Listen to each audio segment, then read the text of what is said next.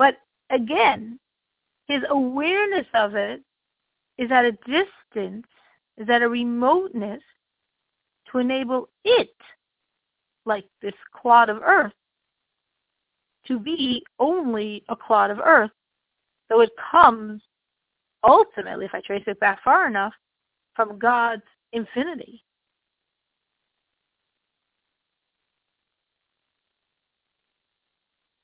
Which is telling us that what keeps everything alive, including things that seem so far from God, that things so limited, that seem to have no life to them, God's awareness of them.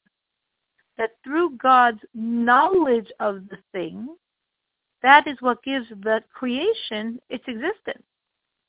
Because all the creation exists by virtue of God knowing it, of God vivifying it. And the fact that creation is coming from God's knowledge of creation, from God's awareness of that piece of self called creation, means that truly God has to be within it.